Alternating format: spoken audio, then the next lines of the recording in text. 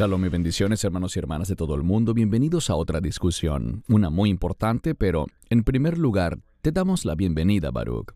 Qué bueno verte. Igualmente es bueno verte, Cristian. Que Dios te bendiga a ti y a tu familia allá en Sydney. Gracias. Un tema muy importante el de hoy. Todos conocemos esas palabras que dijo Yeshua, consumado es. Pero quisiéramos que lo desmenuzaras un poco más, Baruch, porque es una frase que contiene tantas implicaciones que tendemos a olvidar o inclusive ignorar. Así que voy a empezar con Juan 19:30. Entonces, cuando Jesús hubo tomado el vinagre, dijo, consumado es. E inclinando la cabeza, entregó el Espíritu. Tus comentarios, Baruch. Primero que todo, vemos que desde el momento de su arresto hasta el momento en que murió en la cruz, Él estaba totalmente, absolutamente en control. ¿Y qué estaba haciendo? Se estaba sometiendo al plan de su Padre. Cuando miramos esta frase, que es el título de nuestro video, consumado es, esa palabra en griego significa no solo que algo está terminado, listo, completo, sino que esta palabra también comunica la idea de perfección. Entonces, lo que Él hizo, lo hizo de manera perfecta. Y en cuanto a la frase consumado es, desafortunadamente hoy en día hay una falsa doctrina que enseña que el Mesías debe mantener nuestra salvación. No hay nada en la Escritura que le brinde respaldo a tal perspectiva. Cuando Él hizo esa obra, quedó completa, es perfecta, es suficiente, por toda la eternidad. Y cuando alguien recibe ese evangelio, se convierte en una nueva criatura, y esa nueva criatura es una transformación definitiva. No necesita ser mantenida, no se desgasta, no envejece, nada puede amenazarla. Pasamos a ser su nuevo pueblo de reino, y eso es para siempre. Entonces, lo que realmente quería compartir aquí es simplemente la suficiencia de la cruz, pero también la permanencia de la cruz. No hay nada más que deba hacerse, no necesita ser mantenida y tal como lo indica una frase muy importante en griego, es una vez y para siempre. Es decir, que no hay nada que deba agregarse o hacerse. Funciona para siempre. Amén, bien dicho. Queríamos iniciar con este versículo, pero primero compartiremos una breve introducción antes de entrar en detalle con más escrituras. De las últimas cosas que Yeshua dijo en la cruz, ninguna es tan importante o más conmovedora que consumado es. Encontrado solo en el Evangelio de Juan, la palabra griega traducida como consumado es tetelestai, un término contable que significa pagado en su totalidad. Cuando Jesús pronunció estas palabras, estaba declarando que la deuda que tenía con su Padre había sido borrada por completo y para siempre. Yeshua eliminó la deuda de la humanidad, la deuda del pecado. Así que vamos a empezar a profundizar un poco más en esto, Baruch. Así que pasemos al siguiente texto, en Juan 17 del 3 al 4. Y esta es la vida eterna, que te conozcan a ti, el único Dios verdadero, y a Jesucristo, a quien has enviado. Te he glorificado en la tierra. He acabado la obra que me diste que hiciese. Tus comentarios. Allí en la segunda línea donde leemos y a Jesucristo, se trata del término kai, que también implica la noción de algo igual o al mismo nivel. Así que de ninguna manera se está haciendo aquí una distinción en su divinidad, como si existiera solamente un Dios Padre, pero que el Hijo no fuese divino. No, eso no es lo que dice esta escritura. Yeshua HaMashiach, Jesucristo, es el único Hijo amado y el único Hijo divino de Dios. Y vemos aquí que a través de la cruz no solo tenemos vida eterna, sino que vemos que la obra de la cruz glorificó a Dios Padre, pero también, debido a la disposición del Hijo de cumplirla, dice, yo te he glorificado en la tierra, he terminado la obra. El Mesías también, debido a su fidelidad, desempeñó un papel fundamental en la glorificación de Dios, por lo que también recibió de esa gloria debido a lo que pasó unos días después con la resurrección. Dios glorificó a su Hijo y sabemos que recibió esa obra perfectamente porque lo resucitó de entre los muertos. Todo esto es fundamental en cuanto al plan de Dios para proveernos gratuitamente la vida eterna. Amén. Romanos 3, 23 al 25, por cuanto todos pecaron y están destituidos de la gloria de Dios, siendo justificados gratuitamente por su gracia, mediante la redención que es en Cristo Jesús, a quien Dios puso como propiciación por medio de la fe en su sangre, para manifestar su justicia, porque en su paciencia Dios había pasado por alto los pecados que se habían cometido anteriormente. Me gusta el término redención, y así como dijiste que el término tetelestai es un término de contabilidad relacionado con un pago total, la redención también es un término contable que se relaciona con un pago, y ese pago tiene implicaciones específicas. Nuestra identidad cambia a través de la redención. Tenemos una nueva identidad, nos convertimos en parte de la familia eterna de Dios. Y además, no solo cambia nuestra identidad, sino que generalmente hay un cambio o una transferencia en cuanto a que uno está ubicado en algún lugar y ahora pasa al lugar de aquel que lo ha comprado. Esto habla de que nosotros somos trasladados al reino de Dios. Vemos también, con ese pago que se hizo en su totalidad, que uno de los resultados es la justificación, ese pago por el pecado que nos reconcilia, y nos reconcilia eternamente con Dios. No hay nada más que deba hacerse.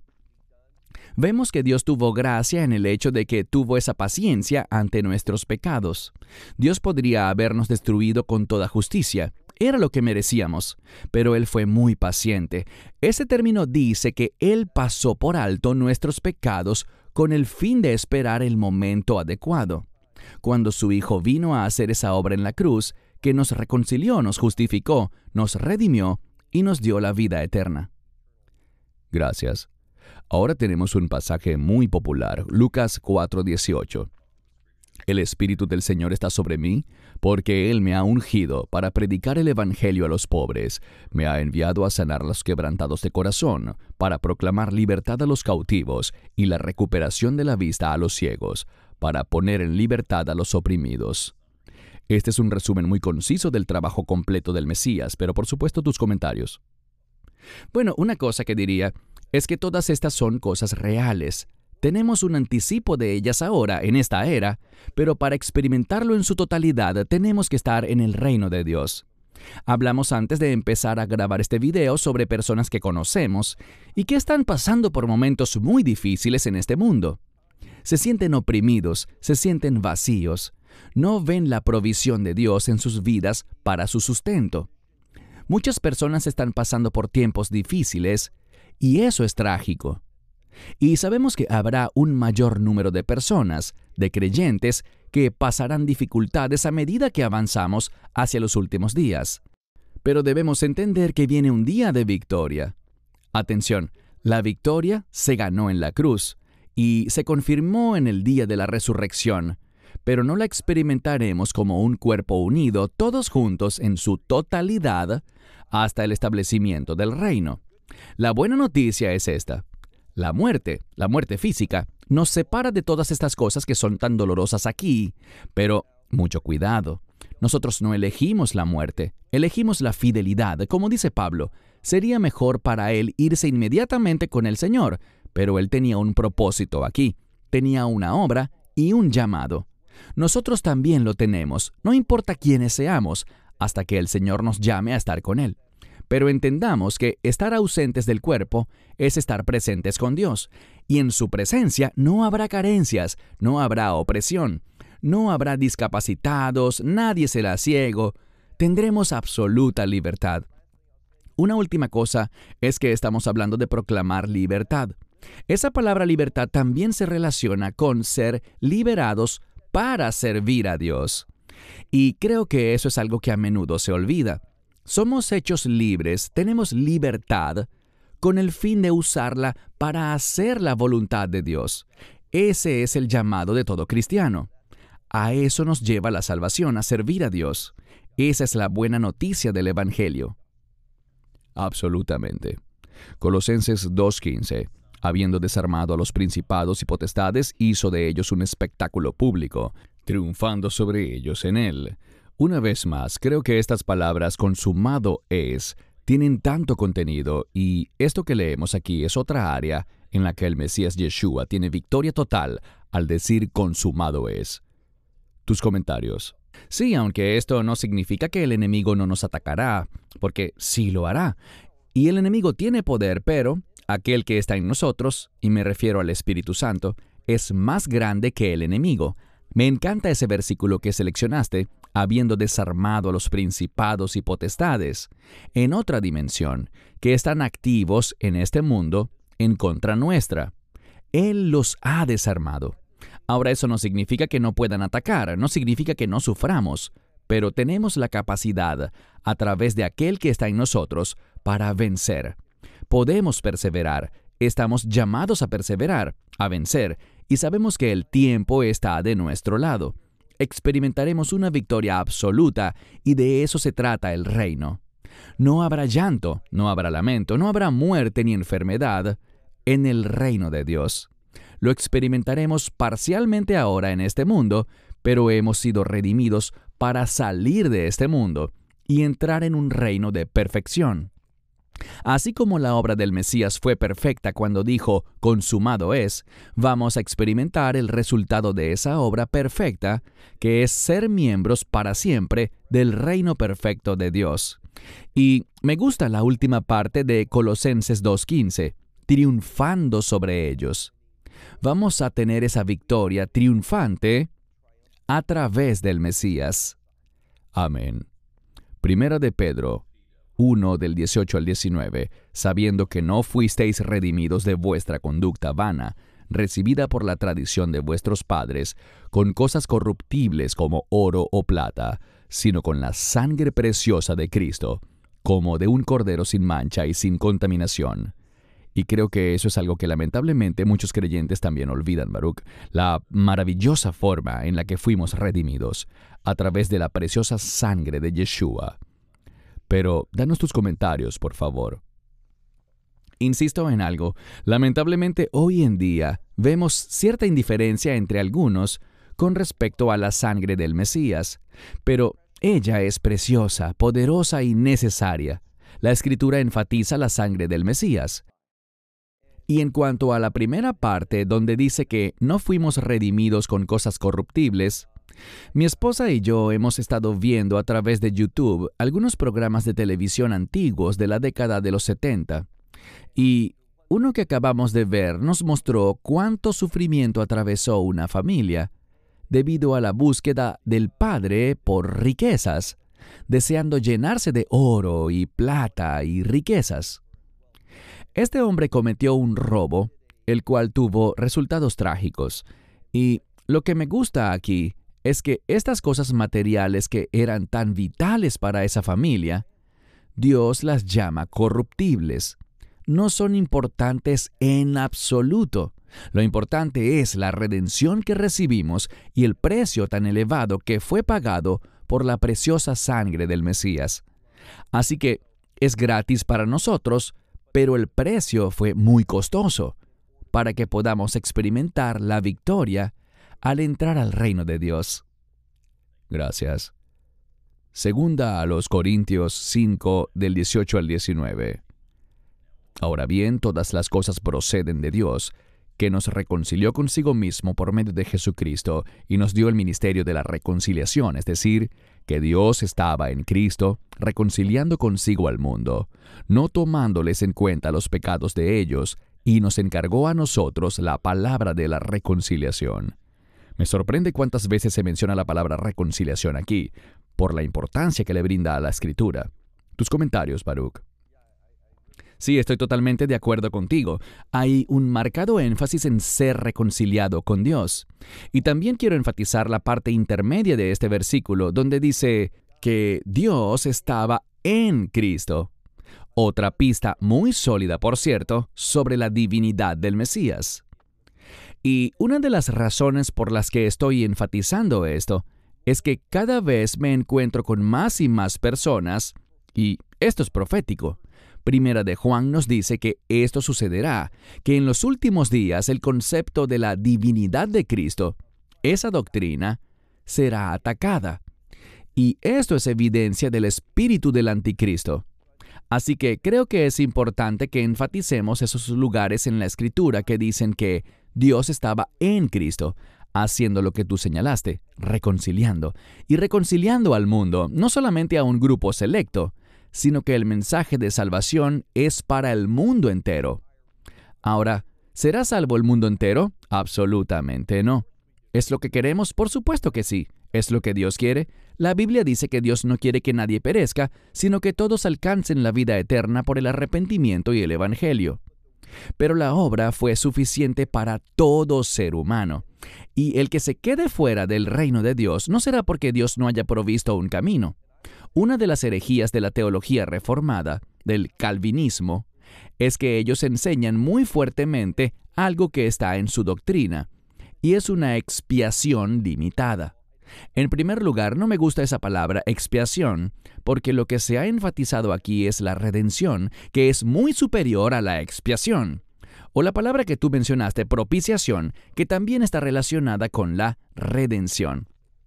Pero la expiación es solo una cobertura del pecado, mientras que la redención o la propiciación implican erradicar el pecado para que ya no esté allí.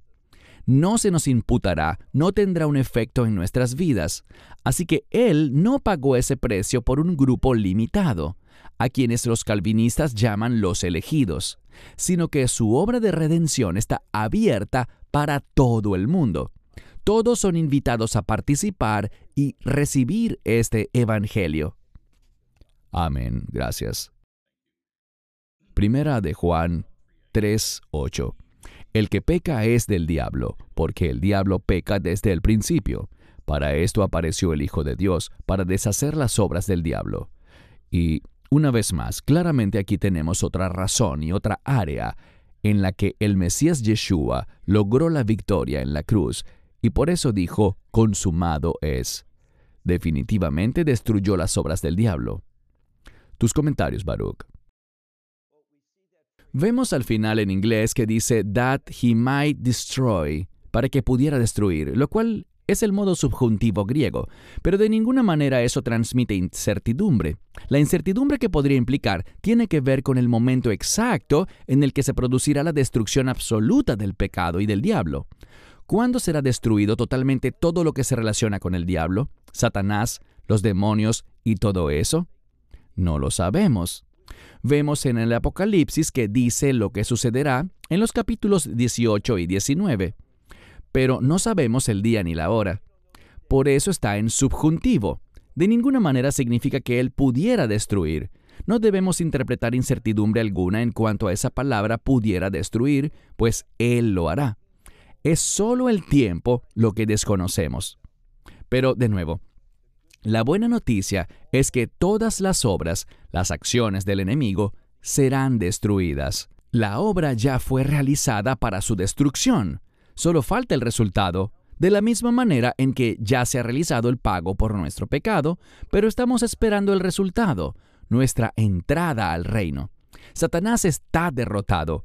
Una de las cosas que me gusta de Apocalipsis 20 es que hay un ángel, y dice solo un ángel, no dice que sea Gabriel o Miguel o algún arcángel especial, sino simplemente un ángel que toma a Satanás y lo ata en el abismo para sufrir un castigo por 1000 años. Y la razón por la que cualquier ángel puede hacer eso es porque el enemigo ya ha sido destruido. No tiene poder y en última instancia no podrá llevar a cabo su objetivo. No tiene el poder para hacerlo. Ha sido derrotado. Muy bien. Colosenses 1:13. Él nos ha librado del poder de las tinieblas y nos ha transportado al reino del Hijo de su amor. Tus comentarios, Baruch. Este poder de las tinieblas del que nos ha librado es este mundo. Los estándares de este mundo, la perspectiva de este mundo. Somos llamados a pensar y comportarnos de manera totalmente diferente, a la luz de lo que dice al final, el reino de su Hijo. Y creo que todos debemos preguntarnos esto. ¿Estoy demostrando un compromiso con el reino? ¿Estoy viviendo de acuerdo con la verdad del reino? ¿Estoy demostrando el carácter de ese reino? Me refiero al amor. Allí leemos que es el reino del Hijo de su amor. el amor nos llevará a tomar decisiones muy diferentes. El amor nos hará perdonar. Y perdonar rápidamente. El amor nos llevará a comprender. El amor nos llevará a no llevar un registro de cuántas veces tengo la razón y cuántas veces ella está equivocada. No, así no es como funciona el amor. Hemos sido liberados de las cosas de este mundo para que podamos mostrar las cosas del reino. Y, por supuesto, es una lucha diaria para todos nosotros, pero a eso hemos sido llamados y por eso debemos estar orando, que podamos dar evidencia y testimonio del carácter del reino. De eso hemos sido liberados, de este mundo y de la forma en que se comporta el mundo, para vivir de una manera nueva, con un estilo de vida de reino. Y también creo, Baruch, que es importante señalar que algunos incluso dudarán de que exista un reino sobrenatural, o pensarán que, bueno, tal vez estamos tomando las cosas demasiado en serio, y les gusta usar la palabra religión. Pero esto también nos dice claramente que existe un reino, que existe el poder de las tinieblas, y debemos elegir un bando. Lo hemos mencionado en otros videos anteriormente también, pero creo que cuando el Mesías dijo «consumado es», su obra, como hemos dicho numerosas veces, fue la obra perfecta. Pero necesitamos responder a eso, ¿correcto? Totalmente correcto. Y te agradezco mucho, aprecio mucho lo que acabas de decir sobre que debemos elegir. Debemos responder. El problema es que las personas no están respondiendo. Debemos hacerlo, y solo a través de la obra de la cruz tenemos el poder de elegir sabiamente. Si no elegimos, y habrá muchas personas que no lo harán. Bueno, cuando no eliges, en realidad ya has elegido al enemigo, porque la única forma de escapar, ya que cuando nacemos en este mundo nacemos en pecado, y por lo tanto necesitamos redención. Solo cuando elegimos a Cristo, estamos eligiendo el reino. Así que quiero enfatizar, al igual que tú comenzaste a compartir, que debemos elegir el reino. No sucederá solo por querer que pase.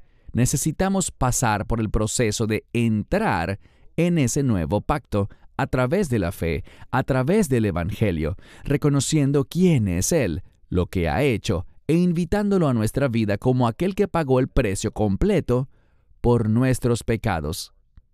Gracias. Juan 8:36.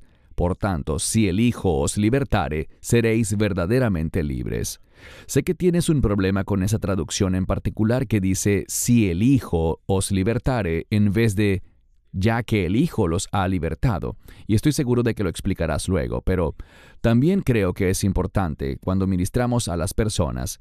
Hemos compartido, hemos sido invitados a compartir en otras congregaciones y la gente todavía tiene esa mentalidad debido a todas las enseñanzas falsas que ven en YouTube con estas organizaciones populares que se han autoproclamado como ministerios de liberación. Muchos se hacen llamar así. Y lamentablemente la gran mayoría de ellos son falsas doctrinas, porque, como tú y yo hemos compartido en otros videos, ellos te dirán que un creyente lleno del Espíritu Santo, un creyente en el Mesías Yeshua, puede tener demonios y estar poseído por demonios. Sabemos que eso no es bíblico porque allí vemos que cuando el Hijo os libertare, no es si el Hijo, sino cuando el Hijo os libertare, seréis verdaderamente libres, y Él no agregó excepto las maldiciones generacionales, ni nada por el estilo. Somos nuevas criaturas en Cristo, pero de cualquier modo tus comentarios, Baruch. Bueno, ese sí condicional es una traducción aceptable siempre que nos estemos refiriendo al público en general, debido a que ellos tienen esa opción de aceptar o no la salvación. Pero si estamos hablando de creyentes, entonces diría que en lugar de un sí condicional, deberíamos decir, por lo tanto, ya que el Hijo los ha libertado, pues la palabra griega aquí a menudo puede traducirse como un cuando o un ya que. Eso ciertamente es lo adecuado para los creyentes. Yo he aceptado el Evangelio, tú has aceptado el Evangelio, por tanto, ya que el Hijo nos ha hecho libres, somos verdaderamente libres. Pero como dije antes, ¿qué significa ser libres? Que ahora que somos libres del yugo del pecado, del dominio de la potestad del enemigo, de su control sobre nosotros, ahora podemos elegir obedecer a Dios.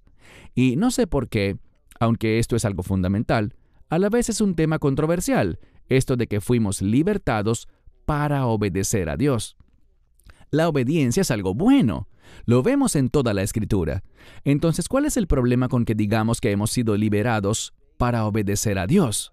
Para eso murió el Mesías, para que pudiéramos vivir una vida obediente. Nuestra salvación no depende de nuestra obediencia, pero nuestra obediencia deriva de nuestra salvación. Ese cambio es muy significativo. La salvación conduce a la obediencia. No estamos diciendo que la obediencia conduce a la salvación. Eso sería una herejía y justificación por obras. No creemos en eso. Sabemos que la salvación solo es a través de la cruz, de la obra que Él hizo. Lo recibimos libremente como un regalo, pero debería producir un cambio de rectitud en nuestra vida por el cual nos comprometemos a servir a Dios. Ese es nuestro llamado, ser siervos del Dios viviente. Gracias. Creo que también es importante mencionar que Yeshua cumplió más de 300 profecías del Antiguo Testamento en cuanto al Mesías. Creo que con esas dos palabras que pronunció, consumado es, Él abarcó todo eso, y es algo sobre lo que los detractores no pueden ganar un debate sólido, bien sea que digan que la Biblia no es verdad o que Yeshua no era el Mesías. Él cumplió más de 300 profecías. Es una estadística notable que simplemente no tiene comparación. Te daré la palabra, Baruch, para tus comentarios finales, pero antes de hacerlo, quiero retomar lo que dije antes sobre que los creyentes no pueden tener maldiciones generacionales o ser poseídos por demonios. Si algunas personas no han visto nuestro video sobre ese tema, les recomiendo que por favor lo busquen, porque no estoy diciendo que un creyente no pueda ser atacado u oprimido por el enemigo, pero hay una diferencia significativa allí. Dicho esto, tienes la palabra, Baruch, para tus comentarios finales. Efectivamente, cuando el Mesías exclamó «Consumado es» y lo hizo con una voz fuerte y determinada, en efecto, todo lo necesario para que seamos libres del pecado, libres del poder de las tinieblas, y para que experimentemos esa redención eterna mediante la cual nos convertimos en el pueblo del reino, todo eso está hecho y completado en su totalidad. Podemos tener consuelo y seguridad en la suficiencia de la cruz. Como dijimos, esa obra no solo ya se hizo, sino que se hizo de manera perfecta. Necesitamos afirmar eso, y la fe en la suficiencia de la cruz debería llevarnos a tomar decisiones muy diferentes al resto del mundo. Como vimos al estudiar estos versículos hoy, hemos sido liberados del poder de las tinieblas para que podamos vivir bajo la luz de Dios. Es decir, para que podamos manifestar la verdad en cada cosa que hacemos. Entendamos lo importante que es tener ese testimonio de la obra suficiente y completa de Dios para la redención, que hemos experimentado y de la cual debemos testificar. Es una gran declaración, una que debería llevarnos a conducirnos de manera diferente. Siempre en la Escritura veo algo, y es que la verdad de Dios debería impactar mi manera de vivir, de pensar, de hablar y también mi manera de comportarme en este mundo. El objetivo que el enemigo quiere atacar más que cualquier otra cosa en un creyente es nuestro testimonio, nuestra evidencia. No le permitas tener éxito. Él está derrotado. Tú eres victorioso. Demuestra la victoria del Mesías en tu vida diariamente. Para eso hemos sido salvos. Ese es nuestro llamado como parte de la familia de Dios. Amén. Gracias, Baruch. Nada que agregar de mi parte. Hermanos y hermanas, cuando Yeshua dijo estas palabras, consumado es, lo dijo en serio. Es algo que debemos recordar y también aplicar a nuestras vidas. Gracias por esa victoria perfecta. Gracias, Baruch, por pasar tiempo con nosotros hoy compartiendo la palabra. Oramos para que esto les haya bendecido. Les invitamos a suscribirse al canal de YouTube y activar las notificaciones para nuevos videos. Recuerden también que cada vez que le dan like o me gusta y comparten nuestros videos, nos ayudan a alcanzar a más y más personas con la verdad de Dios. Les esperamos para nuestro próximo video pronto y nos despedimos, Baruch en Israel y un servidor aquí en Sydney, Australia. Shalom y bendiciones. Shalom and blessings. Esperamos que te hayas edificado con el mensaje de hoy y lo compartas con otros. Te invitamos a seguir nuestros estudios cada semana por este canal y por el portal de YouTube de Amarás a Israel. También puedes descargar nuestra aplicación móvil gratuita, Mi Estudio Bíblico. Finalmente, para obtener más información sobre nosotros, visita nuestra web amarasaisrael.org, donde encontrarás otras conferencias de Baruch en audio, video y texto. Hasta el próximo programa. Que el Señor te bendiga en Yeshua HaMashiach, Jesús el Mesías, mientras caminas con Él. Shalom desde Israel.